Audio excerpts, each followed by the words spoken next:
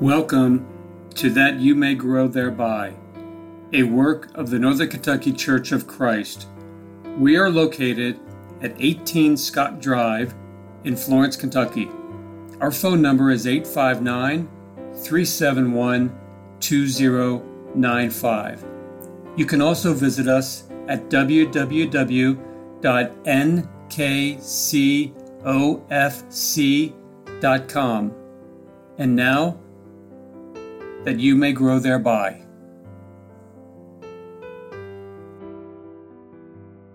Thank you for listening to That You May Grow Thereby. My name is Greg Littmer. I am one of the elders of the Northern Kentucky Church of Christ, and in this episode today I would like to talk to you about reverence toward God.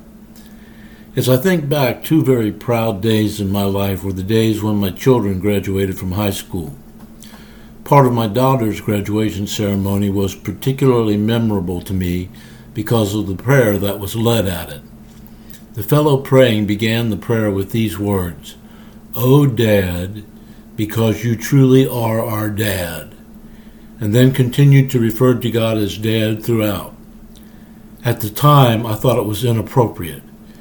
I believe it conveyed a familiarity, a casualness, a lack of piety and reverence in the man's approach to God that was and still is inconsistent with what I understand the Bible to teach concerning man's position before God, how we are to approach him, how we are to view him. In Isaiah chapter 40, the utter foolishness of likening any other being or anything else to God is presented in the context of a strong rebuke against idolatry. But let's look at some of the words the Holy Spirit used through Isaiah to convey the greatness, the immenseness of God. In verses 12 through 17 we read, "Who has measured the waters in the hollow of his hand, and marked off the heavens by the span, and calculated the dust of the earth by the measure, and weighed the mountains in a balance, and the hills in a pair of scales? Who has directed the Lord, or as his counselor has informed him? With whom did he consult, and who gave him understanding? And who taught him in the path of justice, and taught him knowledge, and informed him of the way of understanding? Behold, the nations are like a drop from a bucket, and are regarded as a speck of dust on the scales. Behold, he lifts up the islands like fine dust. Even Lebanon is not enough to burn, nor its beasts enough for a burnt offering. All the nations are as nothing before him. They are regarded by him as less than nothing and meaningless." Skip on down in verses 21 through 25. "Do you not know? Have you not heard? Has it not been declared to you from the beginning? Have you not understood from the foundations of the earth? It is he who sits above the vault of the earth, and its inhabitants are like grasshoppers, who stretches out the heavens like a curtain and spreads them out like a tent to dwell in. He it is who reduces rulers to nothing, who makes the judges of the earth meaningless. Scarcely had they been planted, scarcely had they been sown, scarcely has their stock taken root in the earth, but he merely blows on them, and they wither, and the storm carries them away like stubble. To whom then will you liken me that I should be his equal, says the Holy One?" There is a tendency among men to view God almost as one of us, to speak to him as one of us, as casually as we would speak to each other.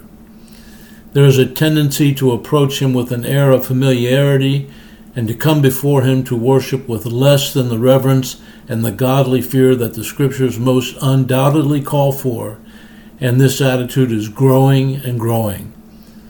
The Bible speaks of reverence toward God, fear of God, and they are very similar.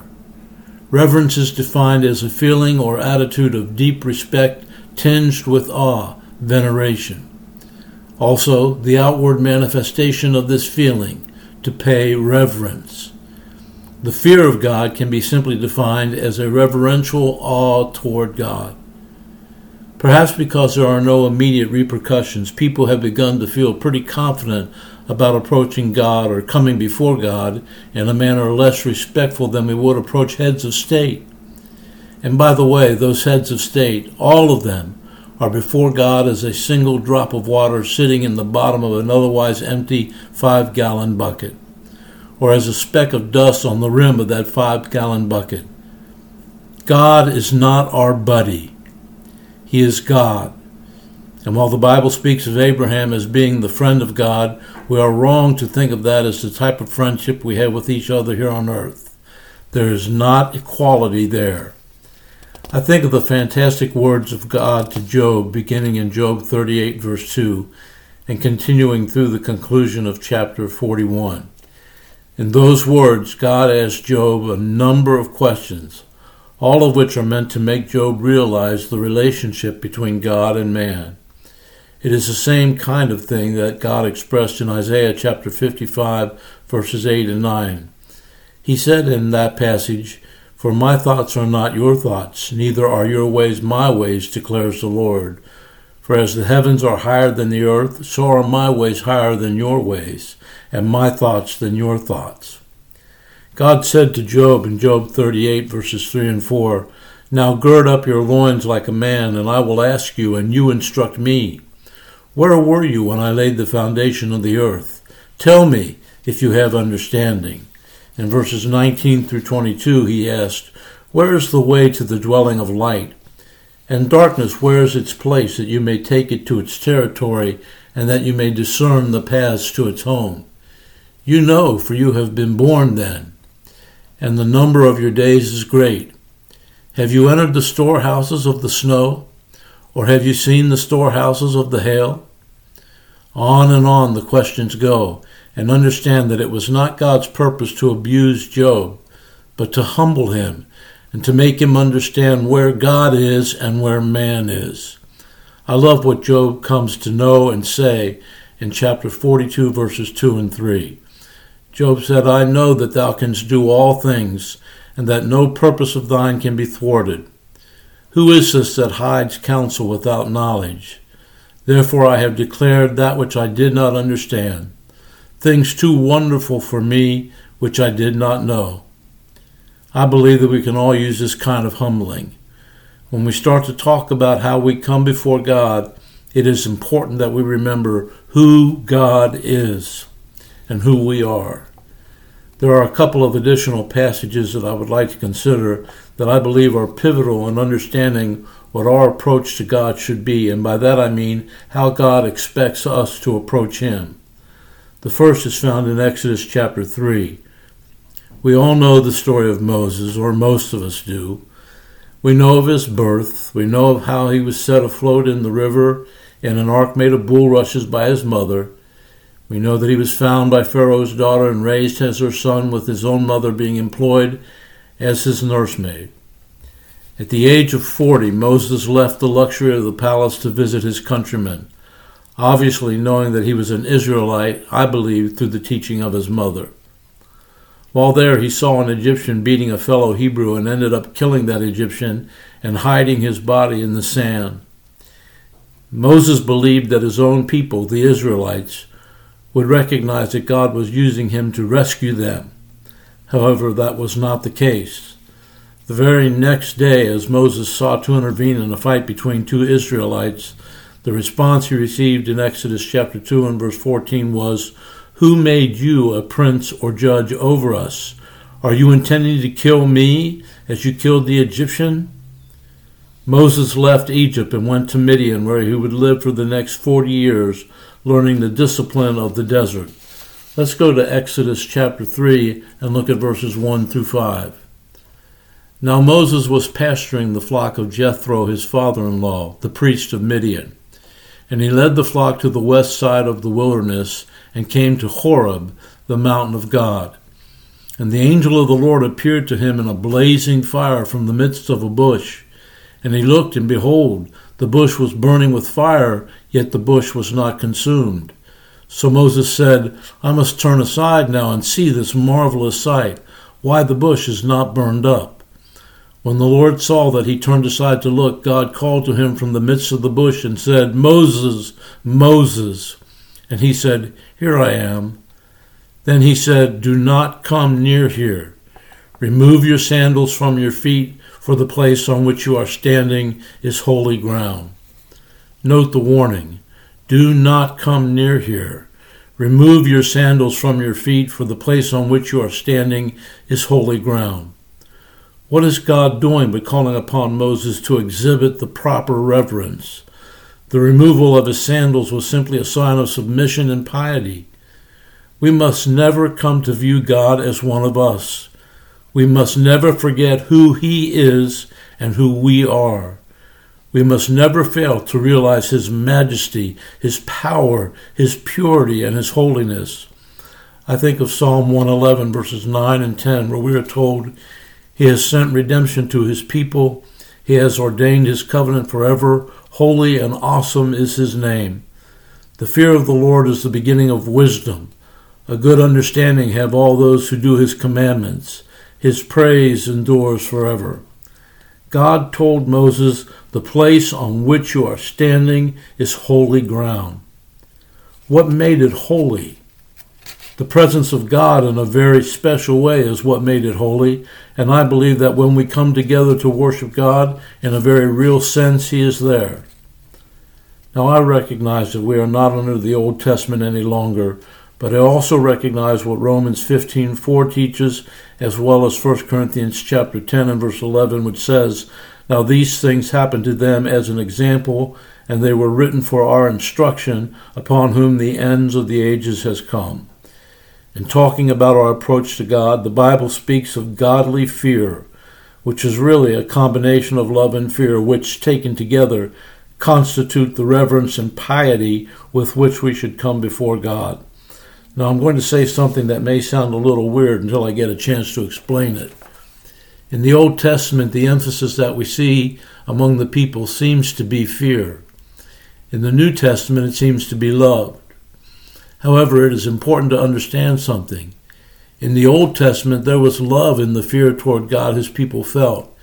And in the New Testament, there is fear in the love in the hearts of God's people toward him. Let me show you what I mean from God's Word. Look at Hebrews chapter 12, beginning at verse 18 and reading through verse 19, or 29 rather, which is the remainder of the chapter. The passage says, for you have not come to a mountain that may be touched, and to a blazing fire, and to darkness and gloom and whirlwind, and to the blast of a trumpet and the sounds of words, which sounds was such that those who heard begged that no further word should be spoken to them, for they could not bear the command, if even a beast touches the mountain, it will be stoned. And so terrible was the sight that Moses said, I am full of fear and trembling. But you have come to Mount Zion, and to the city of the living God, the heavenly Jerusalem, and to myriads of angels, to the general assembly and the church of the firstborn who are enrolled in heaven, and to God, the judge of all, and to the spirits of righteous men made perfect, and to Jesus, the mediator of a new covenant, and to the sprinkled blood which speaks better than the blood of Abel. See to it that you do not refuse him who is speaking. For if those who did not escape when they refused him who warned them on earth, much less shall we escape who turn away from him who warns from heaven. And his voice shook the earth then, but now he has promised, saying, yet once more I will shake not only the earth, but also the heavens. And this expression, yet once more, denotes the removing of those things which can be shaken as of created things, in order that those things which cannot be shaken, let us show gratitude, by which we may offer to God an acceptable servants with reverence and awe, for our God is a consuming fire. The comparison between the old and the new is pretty obvious here, and the superiority of all things related to the New Testament is the point the Hebrew writer was making. He wrote of the giving of the law at Mount Sinai, and the great manifestations of the power of God at that time, fire, darkness, blackness, tempest, and the mighty sound of the voice of God. He wrote of their fear at the time, but we, Christians, are come to the spiritual reality that those things looked forward to. We now are part of the church of the living God. We draw nigh to God through Christ our mediator, not Moses, and the blood that has cleansed us is the precious blood of the Lord Jesus. The same one whose voice shook the earth at Sinai now speaks to us from heaven today through his Son Jesus in the revealed Word. He will once again shake not only the earth, but the heavens also, and all those things will cease to be. And what will remain is the kingdom of his dear Son, of which we are privileged to be a part. In view of these great truths, how then should we approach him with whom we have to do? With reverence and godly fear. To fail to do so is to fail to serve him acceptably. Let us always remember who we are worshiping. It is God. The God of the old law is the same God we serve today. He has not changed, and the reverence, humility, godly fear, and piety all together is how he is to be approached. That has not changed as well. I hope these words will give you something to think about. Thanks for listening.